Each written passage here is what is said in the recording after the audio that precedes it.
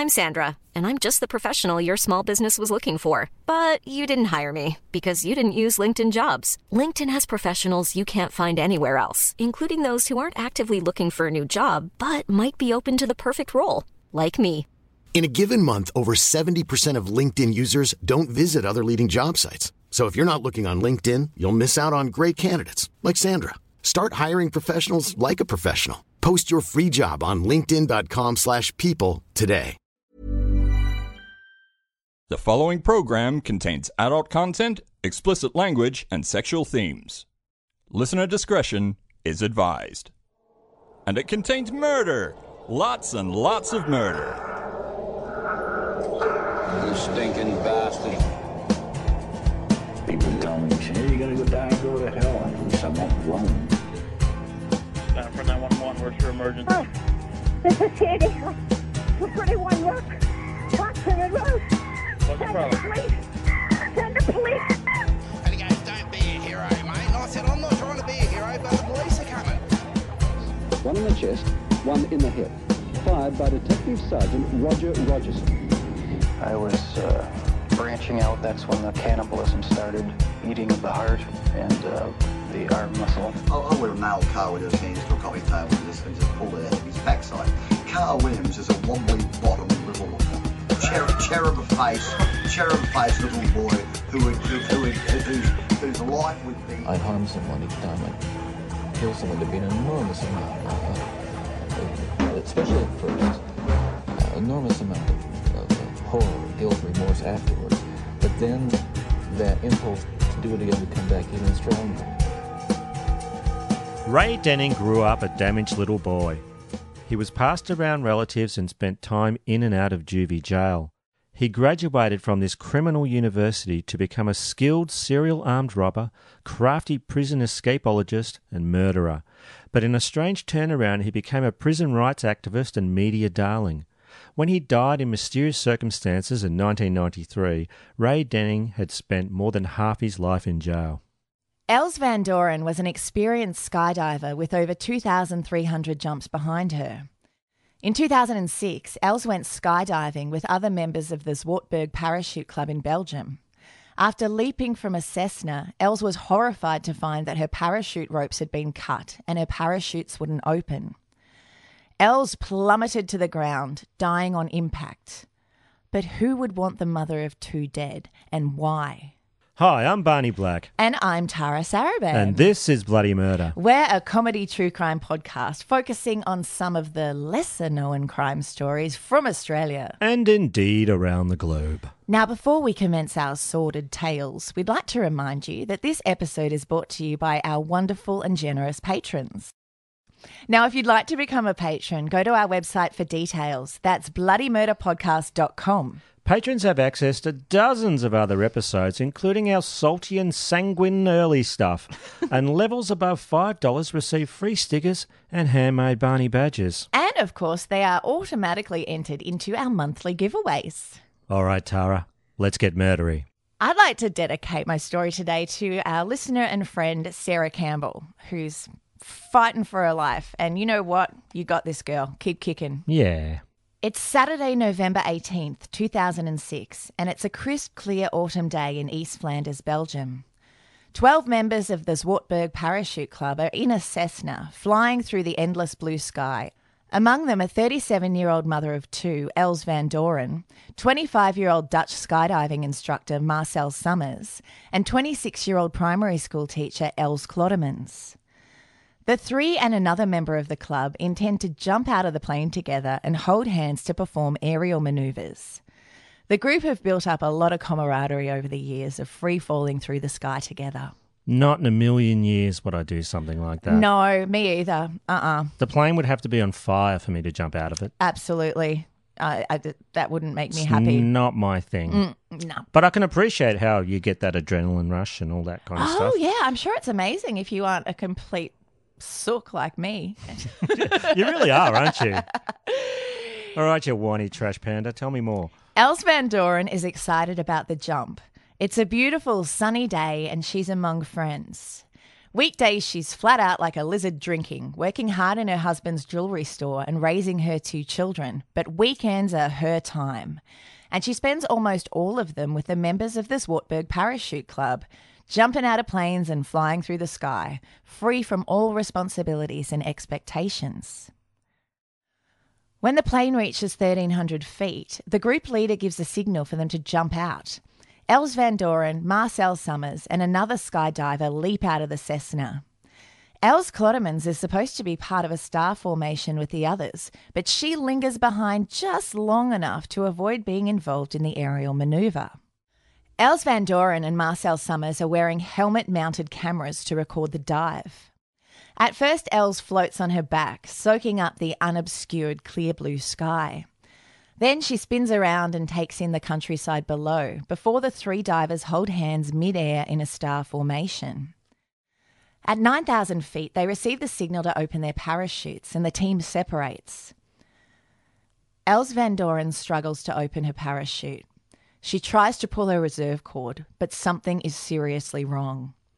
Marcel and the other jumpers can only watch in horror as Els Van Doren plummets ever closer to the ground. Also looking on from above is her close friend, Els Klottermans. Van Doren keeps pulling at the ropes, but her efforts are in vain. She tries to open the reserve parachute, but the remaining 3 hanging straps are intertwined. She can be seen looking up, desperately hoping to see a chute opening. When Marcel sees Van Doren is in a life-threatening situation, he swims through the air trying to reach her as fast as possible, but is unable to assist her due to the speed she's falling at. Els Van Doren soon realises she's going to die, and the camera mounted on her helmet captures her terrified screams and frantic struggle to open her chutes. The video ends on a still image of bushes in a backyard as Els Van Doren smashes to the ground, dying on impact. When Marcel lands on the grass, he lets out a heart-wrenching primal scream of horror and frustration. He then starts running through the suburb looking for Els Van Doren. A witness at the drop zone airfield named Wally Elters recalls this harrowing event. I was working on my plane when I heard someone on the ground screaming and pointing to the sky. I looked up and saw a black spot falling quickly to the ground. It was wriggling about and it was pretty obvious it was a person. Above them were 3 people in parachutes coming down slowly. Then this person hit the ground. It was an appalling moment. Initially, Els's death was considered an accident, but upon examination, it became clear that someone had sabotaged her parachutes, causing her to plummet to her death. Members of the Parachute Club were shocked and heartbroken at the sudden loss of such a wonderful woman and paid tribute to Els. The pilot of the Cessna the day of the fateful jump said, Els Van Doren was a warm woman, cheerful, full of life, always ready to help. She was very popular within the Parachute Club. His co-pilot commented, Els Van Doren was by far the sweetest and most social of the paratroopers from the club. Now, the case was initially handled by local investigators, then transferred to the federal police, who struggled to find a motive for such an unusual murder.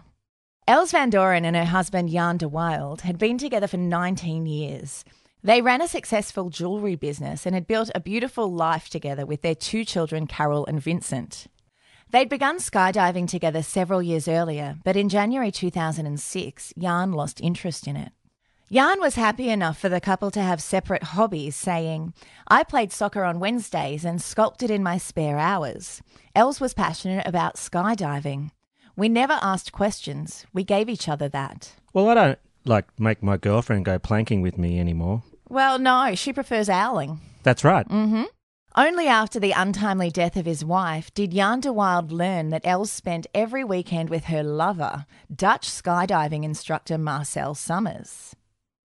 She stayed with him at his apartment after skydiving every Saturday night. So not only did Jan lose his wife and his kids lost their mother, but he also found out that she'd been cheating on him for years, and now he was the prime suspect in her murder. Well, he would be. A love triangle. Oh, it's not just a triangle, Barney. Oh, really? Oh, you better wait. Is there another point to this geometric shape? Oh, yeah. It's a love hectagon. Oh. So police searched Jan and Els's property and took items of interest, such as his laptop. He better not have searched any murders. Jan hadn't questioned the fact that his wife stayed overnight every weekend at the club. He told the court, "You think you know your wife, the full 100%. It seemed very normal to me. In my time, every weekend, 15 people slept at the club before the jump." Jan went on to explain how hard it had been for him and their children in the wake of Elsa's murder. 20 years I and Els had a fine life without trouble. I'm sure that at no level has anything gone wrong between us, but I have 1,000 questions. What was Els to Marcel's Summers? We shared everything. We had no secrets from each other. I thought so anyway. That's only 2 questions. Well, I mean, he didn't ask all of them at the time. They didn't have all day. But, the police say it was very clear that he had no idea that Els was having an affair due to the reaction when they told him. He was just completely blindsided. So the affect was right for... Yeah, Okay, completely. so there's a motive that's just gone. Yeah, pretty much. All right, we'll continue. 5 years earlier, Els and Marcel had become lovers, although they kept their affair on the down low. When questioned by police, Marcel told them, "Els Van Doren was the love of my life. With her, I was happy. But, and it's a pretty big but, unbeknownst to Els Van Doren, Marcel was also having another secret affair with a much less popular member of the parachuting club, her friend Els Clodemans." All right, so it's a love square now. Yep. Look, I guess he really had a thing for women named Els, huh? If they travelled far to be a love rectangle. Yeah, you know what? He's like, so all I need, she needs to be called Els and she needs to like parachuting and I am inside her. Hey, baby. Els Van Doren gave her friend Els Clodemans the nickname Babs to avoid confusion at the parachuting club. And so everyone there just called her Babs too. Now, just to keep things clear, I too shall be calling her Babs. Cool. Should I call you Babs? That'll make it simpler. Yeah, you can call me Babs. I can call you Fuckeye. No, I could call you Babs as well. Yeah. Hey, Babs. Hey, Babs. Bloody Babs. Hey, Babs. Babsy murder. Babs had low self-esteem and suffered from some psychological problems, even attempting suicide at the age of 16. Socially, she could be a bit much for most people to deal with. Other members of the club went on record saying that Frumpy Babs was an intrusive, pushy drama queen who demanded that everyone pay attention to her all the time, with one member saying her presence would certainly not go unnoticed. She would not only be seen, but heard too. She made the most noise of all. They're not really holding back, are they? No, they are not. Now, Marcel claimed that he never meant to become sexually involved with Babs, but she threw herself at him and then he fell over and all of a sudden his penis was inside her. Oh, yeah, like women, they land on your dick sometimes. It's, yeah, you know what? It's not exactly what he said, but it was the gist of it. Look, it's gravity. Yeah, well, I mean, skydivers know a lot about that. Well, that's right. Magnetism. Magnets, how do they work? No one knows. With gravity, I guess. With gravity. It's called science, Tara. Yeah, look it up, Barney. Sorry, Babs. Marcel wasn't proud of banging the unpopular Babs, and they kept the secret so tightly that not even Els Van Doren knew. Marcel said, and this is very romantic, so I hope you're ready to feel touched. Oh, hang on, I'll just strap myself in. All right, I'm ready. You need to be. Put on an adult diaper and try not to flood your basement. I told Babs repeatedly that Els was my number one and Babs came in second place. I had never asked Babs to my home. If this situation did not please her, she could go. So yeah, Babs was basically a dick cozy for him when his penis got cold. Almost every Friday evening, Babs went to Eindhoven to spend the night knocking boots with Marcel. Saturday, she wasn't allowed to visit him because Els Van Doren was always there. Though Els sometimes rocked up unexpectedly on a Friday evening, inadvertently cock-blocking Babs. Oh, no, just my Friday route and my Saturday route are conflicting. I mean, that's the worst. Well, kind of. He had his priorities in check. So this is exactly what happened a week before Els's death. Babs was spending some quality time alone with Marcel, but then Els showed up unexpectedly and he was thrilled to see her. This did not please attention-seeking Babs. The three of them all stayed at Marcel's place that night, and although his Friday nights were meant to be when he played Naked Twister with Babs, it wasn't the younger woman who was getting all of his attention. Later, Marcel took Els upstairs to bed with him, telling Babs that if she wanted to stay the night, she'd be relegated to a sleeping bag in the living room. Oh, that's rough. Yeah, look, I don't know if it was a good idea for anyone to sleep with Marcel. No. Personally. No. Now, through the paper-thin walls, Babs could hear the happy couple going at it hammer and tongs all night long. Oh, that's even worse. It's really not cool. That's rubbing your nose in it, isn't it? Yeah, get an Uber home, Babs. Mm. Now, if we look at this from Babs's perspective, not only had the beautiful and well-liked Els taken her name and the affections of the guy she was into, but she'd also taken her Friday night fuck away from her, and Babs was pissed. Yeah. Els' parachutes were in the hall, and it's believed that in a fit of jealousy, Babs got a pair of scissors from the kitchen and cut the straps of both Els' main and reserve chutes. Ooh. Marcel said, Saturday, Els and I were naked in bed. Suddenly, Babs stormed into the bedroom and she jumped on the bed. I was between Els and Babs. She stayed about 10 minutes. She said that she was bored and was supposedly looking for a hairdryer. I believe she sabotaged the parachute in a fit. Els remained at Marcel's until Sunday, November 12th. Babs left on Saturday but returned Sunday and lurked outside until Els had left. There was no skydiving this Saturday. Marcel should have suggested a Marcel sandwich. I believe he probably had... They could be the bread. The Els bread. The Els bread of the Marcel sandwich. Shortly after Els left, according to Marcel, suddenly Babs stood at my door. She was half-dressed and jumped on me. We had sex, but it was rough sex. It was different than usual. Ugh, murdery sex. 3 days after Els Van Doren's death, Babs apparently accidentally found her pilot chute hanging in a tree. Now, a pilot chute is a small auxiliary parachute used to deploy the main parachute. But finding them isn't easy, as they're only the size of a paper towel, and they tend to land high up in trees. Yeah, they're the size of a hanky. They're just there to pull out the main chute. Yeah. The fact that Babs found this pilot chute was incredibly suspicious to the authorities. Agent Eugene Crabb said the detectives and the prosecutor found the discovery important because Els Babs Clottermans had given conflicting representations. Someone with nothing to hide does not contradict themselves. Yes, they do. No, they don't. First, she said she got lost in an area she knows well and found it by accident. Then she said she found it by looking for it. When questioned about her relationship with Marcel, Babs told authorities, I agreed to have sex with the lover of my friend because I needed it. I suffered from low self-esteem and entered the relationship knowing I was second best. I found the situation normal in the wake of the negative image I had of myself. I never thought of supplanting the victim in the heart of her lover. I did not look to destroy the relationship between Marcel Summers and Els Van Doren. But it seems that Babs was telling porky pies. Au contraire, Babs. I'm going to stop you right there, Babs. Investigators found that Babs had written an anonymous letter and made anonymous phone calls to Els Van Doren in 2005. Now, in these, she tried to put Els off seeing Marcel and demanded that she choose between him and her husband and 2 children. Doesn't sound very, very anonymous. No, I know. Babs doesn't dispute this. The letter was easy enough to make anonymous. I'm not sure if she got like a friend to do the phone call for her or if she did it herself and... hello, this is not Babs. You need to leave my fuck piece alone. Hello, this is Barry. Yeah, like that. Babs had also gone to Marcel's apartment several times after Els's murder and pressured him to have sex with her, even trying to turn him on by putting on a show of masturbation.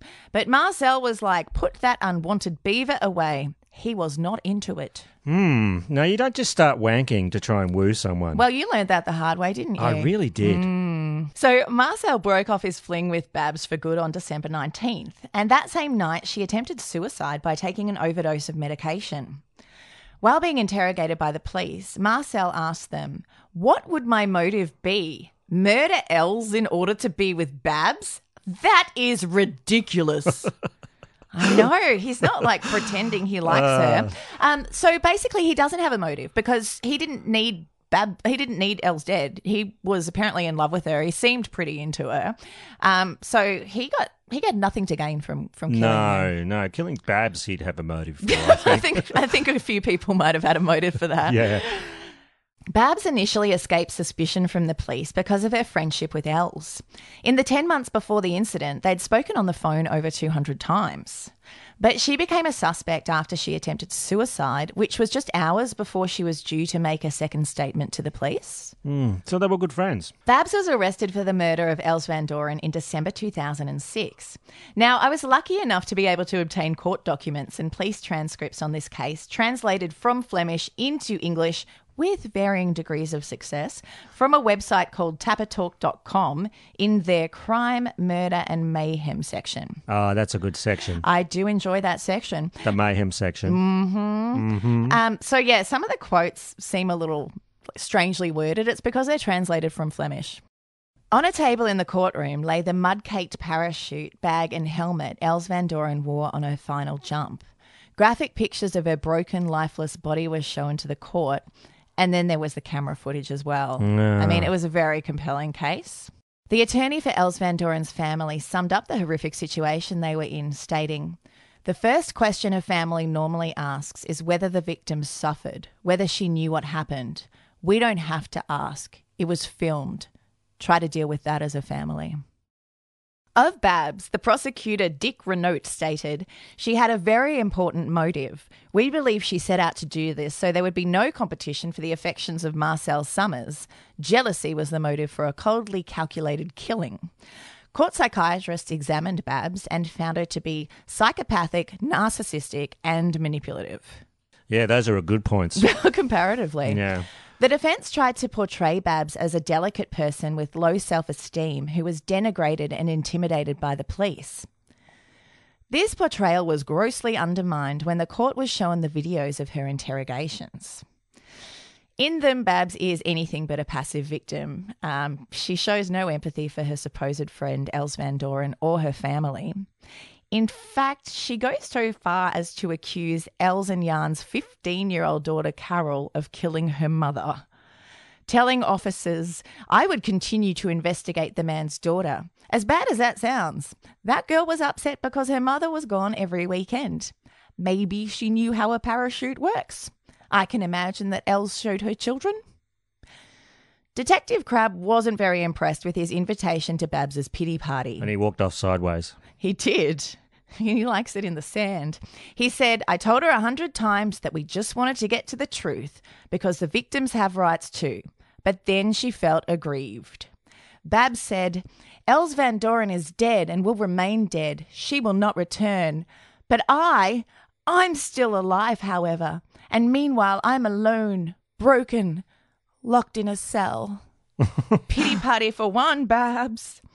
Something else that came to light was that 4 months before Els Van Doren's murder, Babs was actually suspected of trying to run over one of her ex-boyfriends, but the case was eventually dismissed. So, attorneys for Babs highlighted that there was a lack of physical evidence against their client and suggested that Els Van Doren had committed suicide.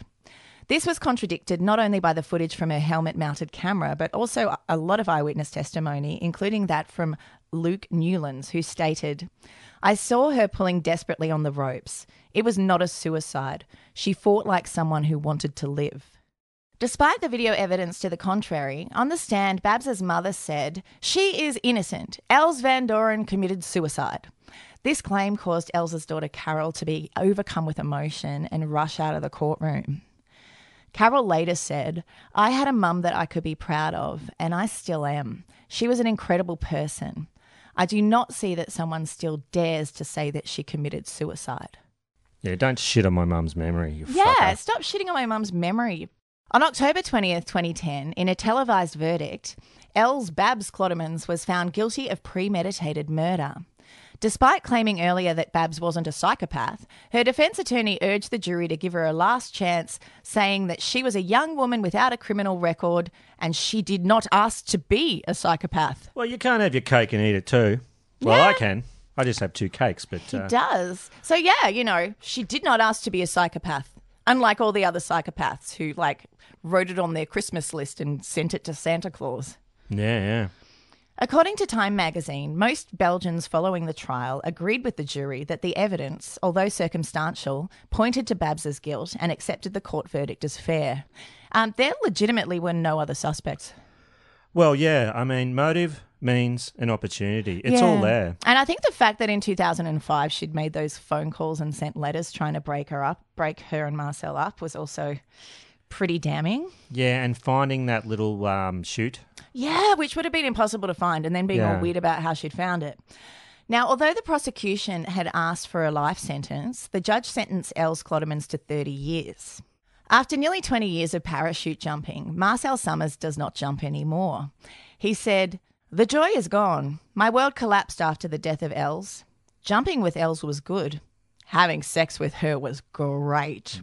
What? I also have feelings of guilt vis-a-vis her family. I am not the author of her death, but the catalyst in this relationship of us three. Unfortunately, I can't go back to change what I did." Yeah, interesting quote, right? Yeah, it is. Hanging out with her was cool. Having sex with her was awesome. Jan de Wilde, his son Vincent and daughter Carol remained silent in the media for 4 years, even throughout the trial. Like, he really wanted Babs to have a fair trial. But after the sentencing, they spoke out. Jan said of Babs, "She is a live virus that has invaded my family. She continues to attack my family for 4 years. She comes with all possible motives and she makes us hurt. She accused my daughter and myself. Babs has destroyed her life. She's taken away my wife. I am firmly convinced she has taken away the mother of my children." So, yeah, he thought she was guilty. After spending 8 years in prison, where she's been on her very best behaviour, Els Clodemans has now received leave. Anonymous sources from within the Belgian judicial system told newspapers that she was allowed to leave the prison to seek psychiatric guidance, which is the first necessary step for reintegration into society. You'd think they could just bring the shrink to the prison. Yeah, that would make more sense. She's never admitted guilt, and she'll be allowed to seek a conditional release from prison for good conduct after serving 1/3 of her sentence, or around 10 years, which is pretty much right now. Oh, so she might be out. Yep, hide your scissors and lock up your parachutes, people. I always do. Yeah, you do, actually. I've never seen your parachute. No, you haven't. Must be hidden. It is. Good. Keep it away from you and your scissory hands. Oh, yeah, my jealous chop fingers. That's right. So, how crazy is that? That's a pretty crazy story and a horrible way to die, knowing that you're about to die in a horrible way. I guess at least it'd be instant once you hit the ground. But knowing it's about to happen. It's... Yeah, well, oh, God. No, that would be horrible. And the fact that her family had to sort of deal with all of this aftermath was also really heartbreaking. You know, insult to injury and all that. Yeah. So, Barney, what time is it? It's True Crime Nerd Time. True Crime Nerd Time. True Crime Nerd Time. True Crime Nerd Time. I love true crime. True Crime Nerd Time is an opportunity for you, our listeners, to give us your recommendations for anything true crime related. It can be a book, movie, TV series, puddle, graphic novel, song. Puddle? It can be a puddle? Yeah, if it's true crime related, puddle. Like a puddle that looks like Jeffrey Dahmer. That's right. You can talk about it for a while. Or just about anything that has scratched your true crime itch. You can record your voice, just do it on your phone, we'll play it, or write about the puddle and we'll read it out. Just send us a picture of a puddle and your job's pretty much done. And we have one here from Ira. And he writes, "Hi, Bloody Murder. My name is Ira Stoneham and I'm from Ottawa in Canada. And here's my true crime nerd time. It's about Dear Zachary, a letter to a son about his father from 2008, directed by Kurt Kuhn. I love true crime documentaries, especially movie-length ones, but I avoided Dear Zachary for years as my friends told me it was brutal and heartbreaking. You've seen it, haven't you, Tara? I have. It's really amazing. Like, it's really worth the brutal heartbreakingness of it all. And I've never been punched in the balls, but I feel like it's like being punched in the balls atomically times 1,000. Yeah. But brilliant and worth it as well, you know? Like, you guys will get it. You're true crime fans too. Well, yeah, Ira's friends told him that it was brutal and heartbreaking, and he writes, "They were right. Yep, they weren't fucking wrong. What they didn't tell me is Kurt Cowan has made a beautiful and moving dedication to his best friend Andrew Bagby and his family's story of injustice. Andrew Bagby was murdered for no good reason. He got shot multiple times by his crazy girlfriend Shirley Turner, who was a man-eater and professional psycho. Oh, yeah, like levels you may not have seen before. She was 12 years his senior, and even before the murder made a lot of people extremely uncomfortable. Turner gets arrested and charged for the murder, but she's 4 months pregnant with Bagby's son. Being a wicked manipulator, she played that card in court and walked on bail. Andrew's parents, David and Kathleen, fought this stupid decision from the Canadian judiciary system, got her locked up again, and gained the custody of Zachary when he was born. And he looked exactly like his dad. He did. But that was only the beginning of the second act of their nightmare. I don't want to spoil what happens next, but the ending will leave you breathless and in tears. I wish I hadn't waited so long to see this profound and moving insight into a judiciary system that blundered big time and the struggles of the brave Bagby family. It is a must-see for all true crime lovers. Thanks for all your hard work, Tara and Barney, and keep kicking against the pricks. Oh, thank you, Ira. Yeah, it's so worth watching. Yeah, and the name of that film is Dear Zachary, A Letter to a Son About His Father. If you want to submit a True Crime Nerd Time, visit our website, bloodymurderpodcast.com, for instructions on how to do that. Hiring for your small business? If you're not looking for professionals on LinkedIn, you're looking in the wrong place. That's like looking for your car keys in a fish tank. LinkedIn helps you hire professionals you can't find anywhere else, even those who aren't actively searching for a new job but might be open to the perfect role. In a given month, over 70% of LinkedIn users don't even visit other leading job sites. So start looking in the right place. With LinkedIn, you can hire professionals like a professional. Post your free job on linkedin.com/people today. That. Alrighty then, Barney. I reckon it's time for you to get murdery. Ray Denning was born in Port Kembla on the New South Wales coast in 1951. That's just near Wollongong. It is indeed. Born into poverty and criminality, his childhood was brutal and cruel. His father, Jack Denning, was a hard man who beat Ray and his sister Charmaine, as well as their mother. Luckily for them, a lot of the time he was absent due to long stints in prison for violent offences. Although Ray's mother was an alcoholic, she did her best and Ray loved her. Ray's father, known around the traps as Jack the Hat, had no interest in his children and pretty much ignored them. When he wasn't beating them up. When Ray was 10, his mother killed herself by dousing herself in kerosene while in bed and setting herself on fire. Hearing her cries and seeing the smoke pouring out from under her door, little Ray had tried to put the fire out, but all he could do was watch his mother die. Ray would later say, "She didn't scream and I didn't cry." Ray's father was due to be released from prison that very day. Some surmised she had taken her own life to escape the relentless abuse from Jack the Hat.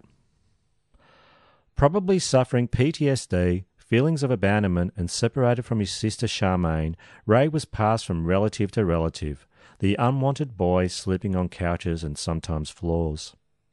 Feeling rejected and full of grief and anger, Ray hid out at those around him. Within weeks of his mother's suicide in 1961, Ray ran away from the home of the relatives he was staying with. He was quickly captured, but being a smart boy, he learned from his mistakes. A few months later, he ran away again, and this time they didn't catch him. Little Ray Denning lived on the street, eating out of rubbish bins and committing petty crimes to survive. For the next few years, he made multiple appearances in children's courts and spent some time in teenager jail. Ray would later describe juvie as brutal and dehumanising, and worse than adult prison. He was also in and out of foster homes and care homes, but would always run away. By the time of Ray's 18th birthday, he had appeared before judges in 4 states. He ran with street gangs and thumbed his nose at the law wherever he landed. With no real father figures in his life, local Svengalis used and abused poor little Ray, and his trajectory was set for a life of crime and violence. Ray did try to go straight once, but it didn't last long, working as a porter at a Sydney hotel for just 9 short months. It was the only legitimate job he ever held. Quickly back to his life of crime, his juvenile record was becoming quite substantial.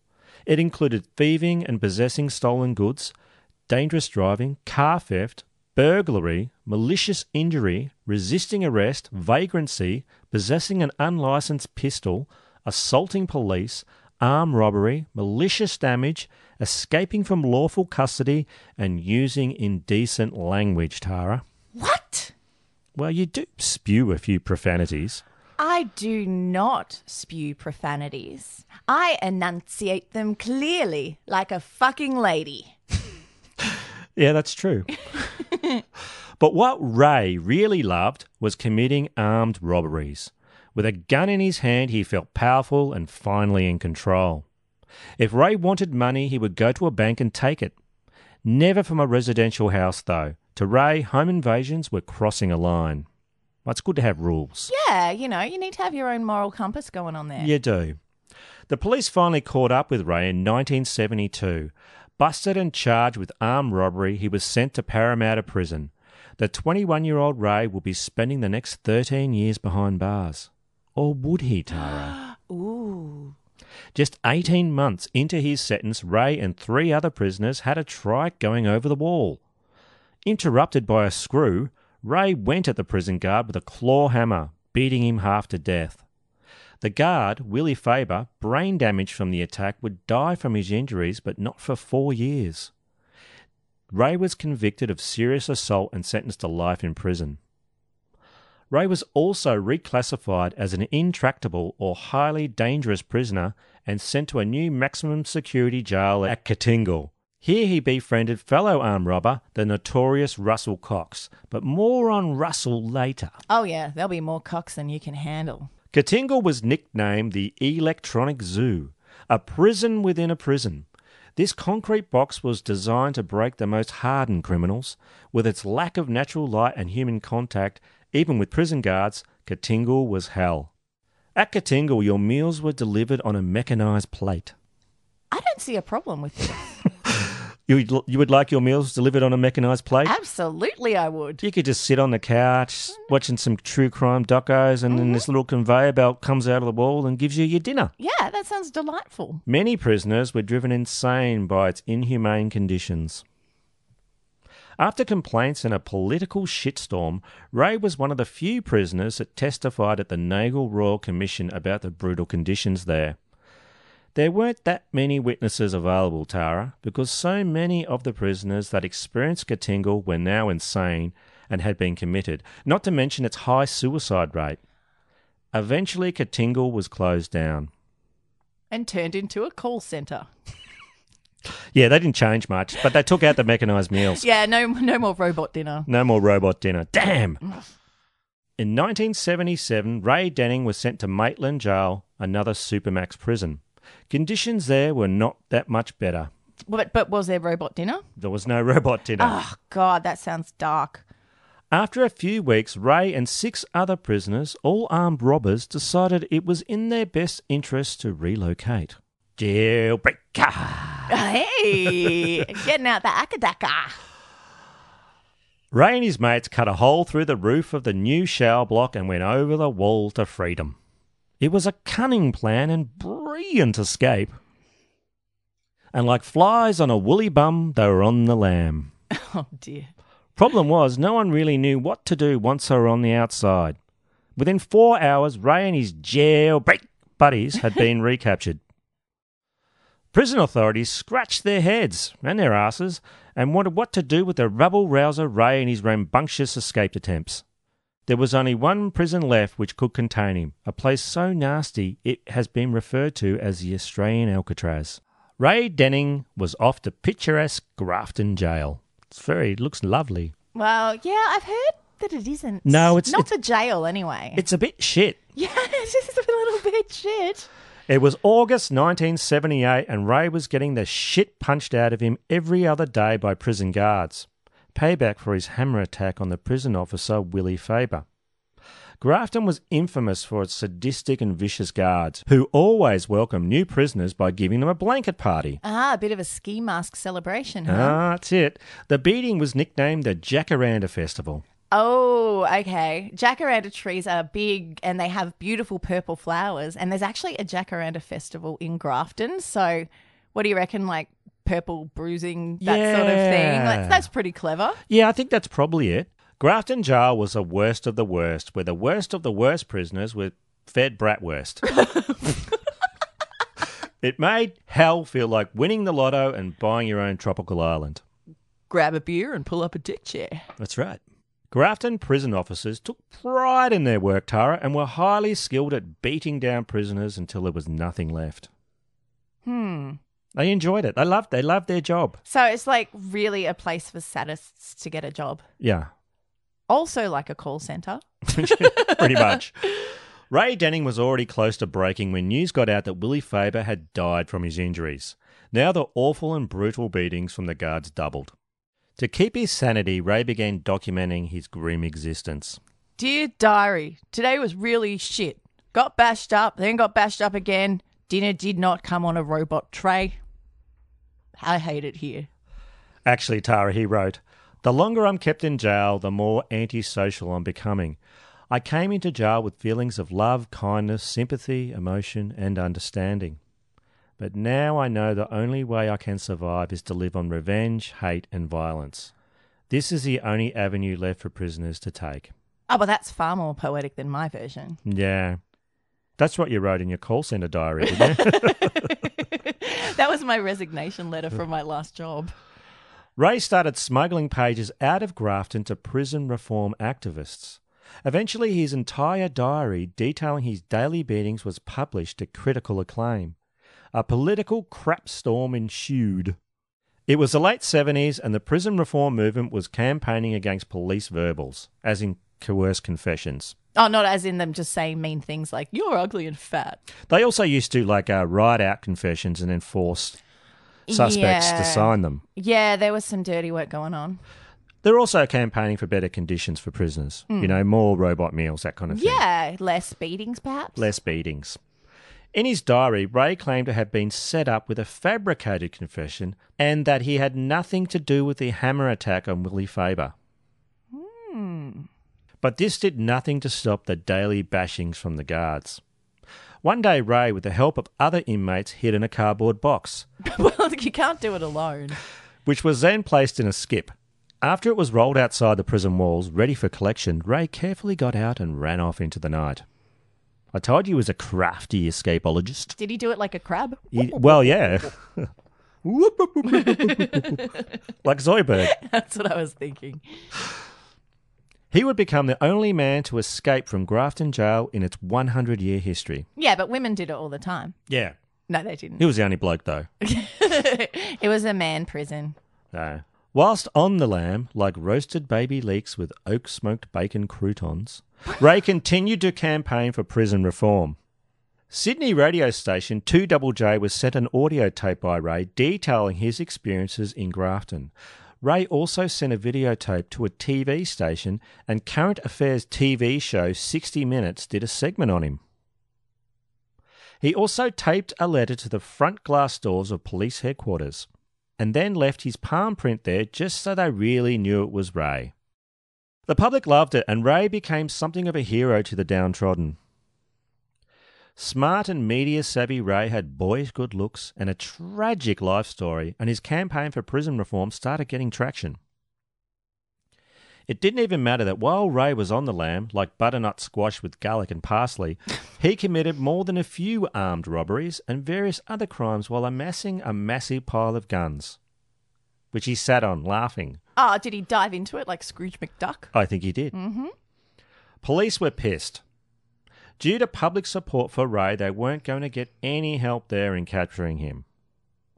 Mark Brandon Chopper Reed, notorious hardman and criminal, has good things to say about Ray Denning. What does Uncle Chop Chop have to say about him? Well, he disagreed with his prison reform ideas. All right, I got to hear this. I couldn't give a rat's ass about prison reform, and I've got no time for people that want to go on about prison reform. Better food or better conditions or stop bashing us and all this stuff. If you want the screws to stop bashing you, you go and speak to them yourself. If you want better food, you go up to them and say, listen, you said me better food, I'll fucking cut your throat. You know, I had good food. I don't doubt it. Thanks, Chopper. It was 1981, and after a year and a half on the run, Ray was turned in by a so-called mate and fellow criminal. The police kicked in his door in Manly, where he was in bed with his lady friend, Linda Jobson, who was with child. So, yeah, she was preggers with Ray's baby. Breaks out of jail, breeds a little bit. Yep. The cops tossed his flat and found some incriminating swag. A complete armed robbery kit, including guns, wigs, masks, inflatable unicorns. Oh, probably at least 3 skateboards, a jet ski, a tattoo machine. At his trial in 1983, Ray received a 10-year sentence for absconding from Grafton. But, and it's a big but, a month later his sentence was reduced to 5 years. Cut in half. Sweet. Maybe it was his years of campaigning for prison reform, but whilst inside, he was now being treated fairly. The beatings stopped and nobody spat in his food. Bonus. That's what they'd do. They'd spit in your food every day. Yum. By 1988, Ray was in a low-security wing at Goulburn Prison, and it's all good, Tara. Yeah? Or is it? Sunshine, lollipops, and rainbows. No. No? Oh, God, now what happens? Ray being Ray, he was compelled to do more Ray stuff. Makes sense. That same year, Ray climbed the fence and ran off into the night. He was joined by a new girlfriend, mother of 3, Anne Detton, who, after writing to him in prison, had fallen hard for Dreamboat Ray. Oh, ladies love Cool Ray. They do. LL Cool Ray. Anne left her kids in the wind and went on the run with Ray. Check your priorities, Anne. What Ray did next was the impossible. He looked up his old mate and mentor, fellow armed robber, Russell Cox. I said there was going to be more cocks than you can handle. Why was this impossible, Tara? You were going to ask me? But I didn't. Russell was also on the run and had been for 11 years after escaping from Katingal. A master of disguise, Russell had left the police with their dicks in their hands and totally baffled as to his whereabouts. That's because he disguised himself as a sausage. Where did he go? Into a sausage roll. For more than a decade, the cops had been desperately seeking Russell. You've seen that movie, haven't you? Oh, are you fucking kidding me? I was obsessed with it. Well, Ray found him in a few days. Wow. Maybe he put an ad in the paper like Madonna did. Oh, yeah. No, I think he had some contacts. And then he circled it in eyeliner in a love heart shape. Oh. But the cheery reunion twasn't going to last long. Twasn't? No, it wasn't. Oh. The pair went south and ended up in sunny Melbourne. Short on cash, they decided it was time for a robbery. But guards had spotted them following their armoured van through the city and they rang the cops. Ray Denning was identified and the police came in hard, ramming the car in a suburban shopping centre car park. Ray, who was driving, was thrown from the car and went head first onto the road. Seatbelts. Wear them. Yeah. Russell Cox was hauled out of the car and after a few fisticuffs was arrested. Inside the now mangled Ford, the cops found their robbery kit, guns and masks. The police were thrilled. They'd not only captured Ray, but as a bonus, they accidentally got Russell Cox in an awesome 2-for-1 deal. Oh, they would have been celebrating. Oh, yeah. Australia's 2 most wanted men were now back in custody. Ray's old lady, Anne Detton, got arrested and got a 3-year suspended sentence. Anne told media, "Oh, I'll wait for him. Why? 'Cause I love him, and I know he's not what everyone thinks he is." Yeah, she's got it bad. Yeah, has he got it bad for her too, or is he going to somehow hook up with someone else? You know. No, I don't, but I'll shut Well, up. I'll tell you, Tara. If I ever shut up. Ray's a bit of a pants man. How does he get to have more poontang in prison than most people get on the outside? Well, you know, charm. LL He's handsome. Cool Ray. That's right. Facing some serious time in jail in Melbourne, Ray did the unthinkable and turned dog to reduce his sentence. Woof. At his request, Ray the Supergrass was transferred to New South Wales and put in isolation. The first fellow armed robber he turned in was Santo Mercury, a sausage maker turned gunman. Oh, and the word of the episode is sausage. Well, you know, sausage is a gateway drug to robbery. Yeah, it's a gateway food. Santo had botched a robbery at the Berkeley Square shopping centre in Brunswick, Victoria, which is just around the corner from where we are right now. It certainly is. Whilst pinching the payroll from Coles, a security dude, Dominic Hefty, was shot and later died. Ray also pointed the finger at his mate Russell Cox and a little-known gangster, soon to be a well-known gangster, Mark Moran. The last episode I did on his dad. That's true. Fun fact, the cops were convinced other criminals were responsible for the Berkeley Square robbery and shooting, Victor Pearce and Graham Jensen. Detectives shot and killed Jensen in a shopping strip in Narre Warren on October 11th, 1988, whilst trying to arrest him over the Hefty murder. The following day, 2 uniformed police, Constables Steve Tynan and Damien Eyre, were ambushed and killed in Wall Street, South Yarra, as a payback for the Jensen killing. Later evidence would exonerate Jensen of the Berkeley Square robbery, and police essentially killed an innocent man. If you want to know more about that shooting of those cops, check out our Pettingill episode. Yeah, it's a real animal kingdom. Yeah. Many more fellow crims would go down on Ray's word. Ray Denning's decision to go dog was not a popular one, Tara. No, it normally isn't, Barney. Why don't we hear what Chopper had to say about it? I would like to. Thank you. No, I didn't expect Denning to turn dog. Denning? Why? Denning turned dog? Unbelievable. There were some maggots and turds, like prison yard snitches. I don't like them at all. Just lots of maggots and turds. Thanks for that, Chopper. Ray had gone from media darling to a man who was hated by police and criminals alike. On one occasion, while giving evidence, a former prison inmate hurled a bone to the courtroom floor. "There's your lunch, you fucking dog," the man yelled at Ray. "Yum," said Ray. After 5 years in protective custody, Ray was released to much fanfare. Promised admission into the Witness Protection Program, Fizzgig Ray was ready to make a new start. But due to public and political pressure, surprise, surprise, the government had one more fuck you to give to Ray. They dropped him from the program just about as he was being released. As soon as the big doors swung open and he walked out to freedom, Ray was a marked man. Ladies' man Ray moved in with his new squeeze, Robin Larson. My God, he's really got it going on, hasn't he? Yeah. He would only enjoy 6 short weeks of freedom. On June 11th, 1993, at 2:30 in the morning, ambulance officers were called to his Sydney Terrace house. Ray Denning was dead. Details were scant, with police telling media there are no suspicious circumstances. But contraire, Tara, contraire. Everyone was suspicious about the circumstances. Oh, contraire. A rumour started that Ray had been poisoned. A later coronial inquest revealed the cause of death as a heroin overdose. It was also reported that there were needle marks found on Ray, but in his back, not a place where you'd normally inject drugs. I beg to differ. I mean, most of the intravenous drug users I've ever known are just trying to tap a vein in their back so they can just inject themselves. Just got to find a back vein. Yeah, it's the biggest vein you've got. It's the best one for it. Also, a so-called Mr. Smith testified in secret and was granted immunity from prosecution. He told the inquest he sold Ray the whackety smackety, because people call it that. No, they don't.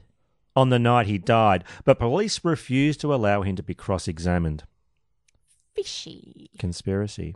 Some say Ray Denning was verballed in death just as he'd been verballed in life. Ray was not known as a drug user, but he did write about indulging in drugs on occasion in his diary. The inquest concluded that Ray had died of a heroin overdose, but ruled out suicide. Ray made it to 42. So he didn't put the whackety smackety in his backety on purpose to kill himself? Okay. So what a story, hey? Ray, he had a bit of a cursed life. Oh, God, he had a terrible start. Yeah. And then, the middle wasn't much better. I mean, at least the ladies liked him, I guess. Yeah, tailed off towards the end, though, too. Oh, it really did. He saw a lot of prison. But he was responsible for a lot of prison reform in the 70s there. I mean, if he didn't like it, he just left. That's right. Look, it's not really working out for me. I'm going to leave. Yeah, she knows where the door is, as does he. If she did not like it, she could leave. It's like prison was... A revolving door? It was a self-cleaning Danny Glover. Where's my robot meal? I would like a robot snack, please. A robot snack. I have a question for you, Tara. Yes, Barney. What is Aussie As? Aussie As are tales of criminal stupidity and bloody legends with a quintessentially Australian flavour. Would you like to hear one? I'd love to hear one. A South Australian tradie recently went on a drunken rampage from hell in Bali, making some of the Balinese population think Aussie tourists are even more drunken, violent and shit than they used to. Who would do such a thing? You'll find out. After drinking buckets of cocktails and his weight in vodka, 26-year-old apprentice builder from Adelaide, Nicholas Carr, went running around the streets of Bali acting like he'd been transported into the game Grand Theft Auto. GTR? That's it. He launched a flying kick at a motorcyclist who was on his way to work, brutally knocking him off his bike. Caro then upped the ante on his fuckery by charging at a car driving down the road while shouting, "Fuck this, fuck you fucking cunt." He attempted to leap over the car, but instead rolled off the bonnet and face planted on the road. He then got up, scampered off and was chased by several men. Footage obtained by Channel 9 allegedly shows Caro attacking grandfather Nyoman Purda and throwing him off his porch while claiming someone was trying to kill him. Further CCTV footage shows Caro allegedly smashing windows at a mini-mart and a restaurant before being tackled to the ground and tied up by concerned locals who put him under citizen's arrest. You know when you get tied up on the ground by citizens who then arrest you, that you've really fucked up big time. Yeah. According to news.com.au, Caro is now facing serious charges of assault, which carry a maximum penalty of 2 years and 8 months behind bars. He has apologised and offered to compensate victims of the spree, saying, "Oh, I have drunk until I've blacked out, but I've never done this before, ever. And I highly recommend that you don't do it again, Caro. Random acts of violence are never cool. Save it for your avatar, you mad cunt." Caro sounds like a bit of a knob. Yeah, look, he was certainly behaved like a knob that night. I don't know anything else about him, really, but he was being, more than a knob. I'm surprised someone didn't die. He seriously hurt some people. Yeah, he's a bit of a dickhole. Yeah, total dickhole. But a lot of the time, Australians go to Bali and make complete dickholes of themselves. They do. Yeah, seriously. Sometimes they're just so lovely they get asked to leave. Yeah, that's the kind of thing that would happen to you. So thanks for listening, and thanks to our patrons. If you would like to support us, visit our website, or if you just want to buy us a drink because we're really thirsty, there's a PayPal donate button there too.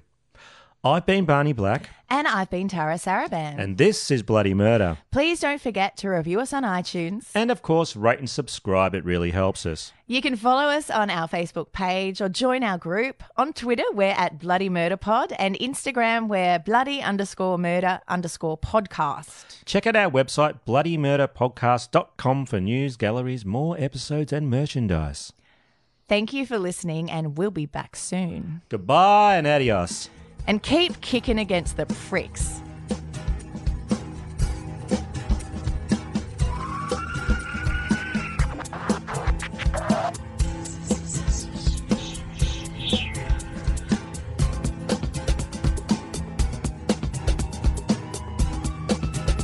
When Marcel sees Van Doren is in a life-threatening situation, he swims through the air trying to reach her as fast as possible, but is unable to assist her due to the speed she's falling at.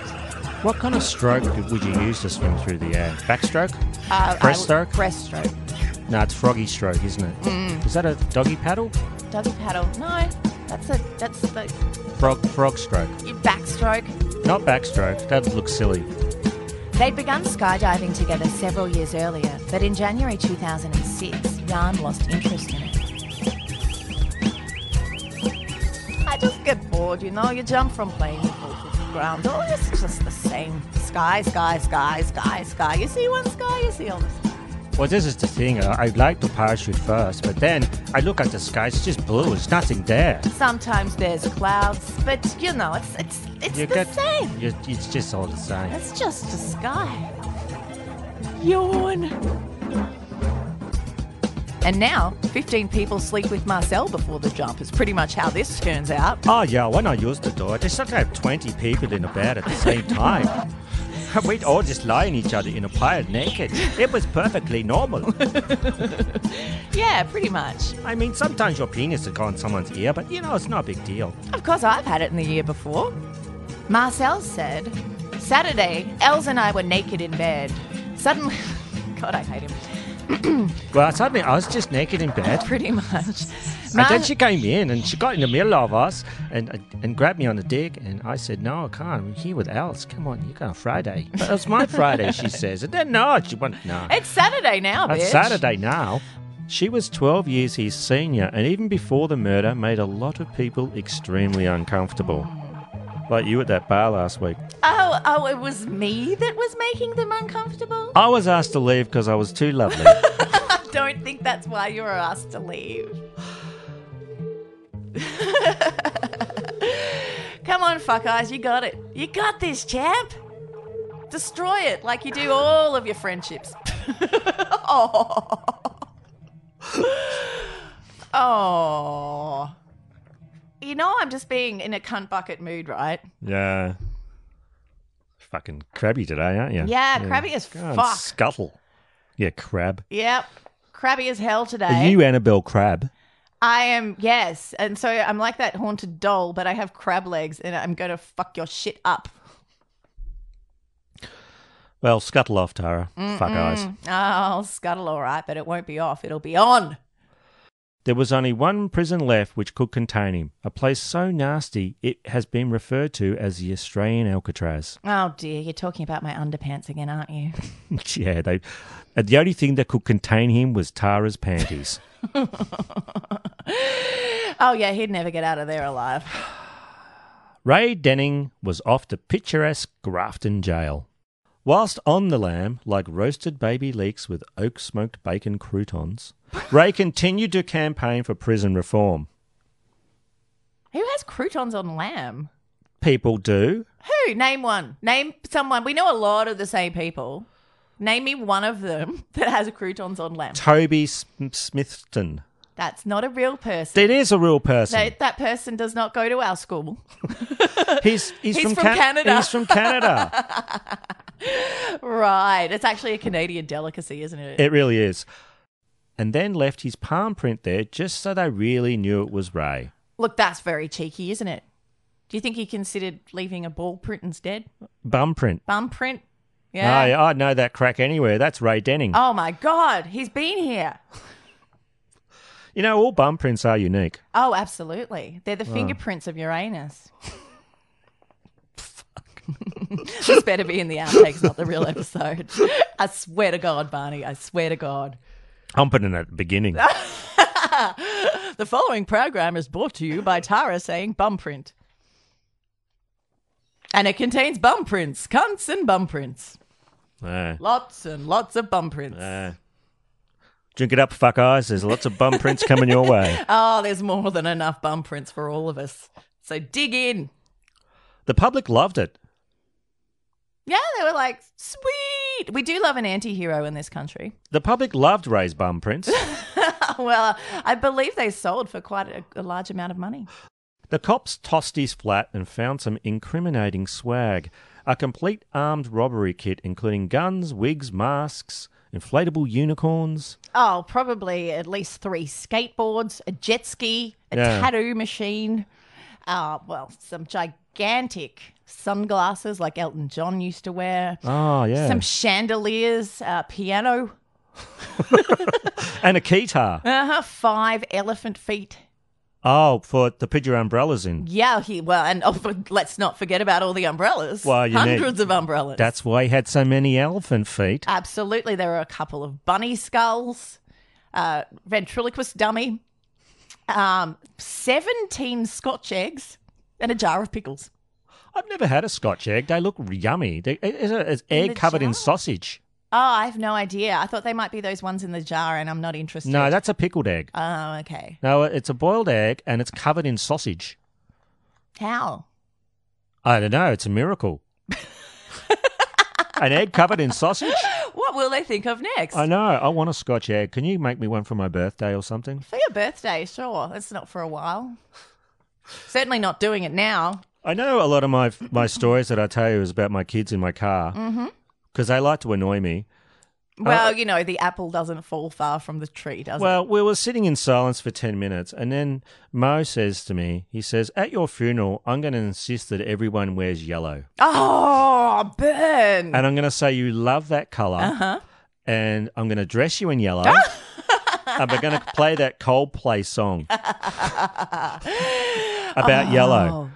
This kid is a genius. I hate yellow. I hate Coldplay. Yep. What?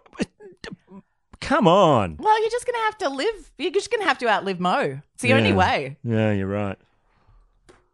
I can help you with that. Like a centipede with many pairs of shoes on, Russell was on the run. That's great. And there were croutons. Oh, there were croutons. Deviled croutons. Oh, deviled croutons. They're wrapped in sausages. They are. That's what deviled everything is. I'm going to devil you one day and you'll be glad about it. Yeah, I do like a sausage.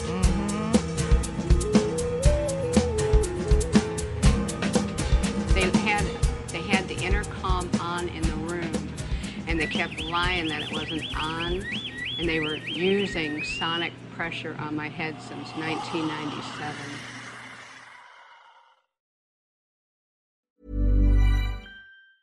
Even when we're on a budget, we still deserve nice things. Quince is a place to scoop up stunning high-end goods for 50 to 80% less than similar brands. They have buttery soft cashmere sweaters starting at $50, luxurious Italian leather bags, and so much more. Plus, Quince only works with factories that use safe, ethical, and responsible manufacturing. Get the high-end goods you'll love without the high price tag with Quince. Go to quince.com/style for free shipping and 365-day returns.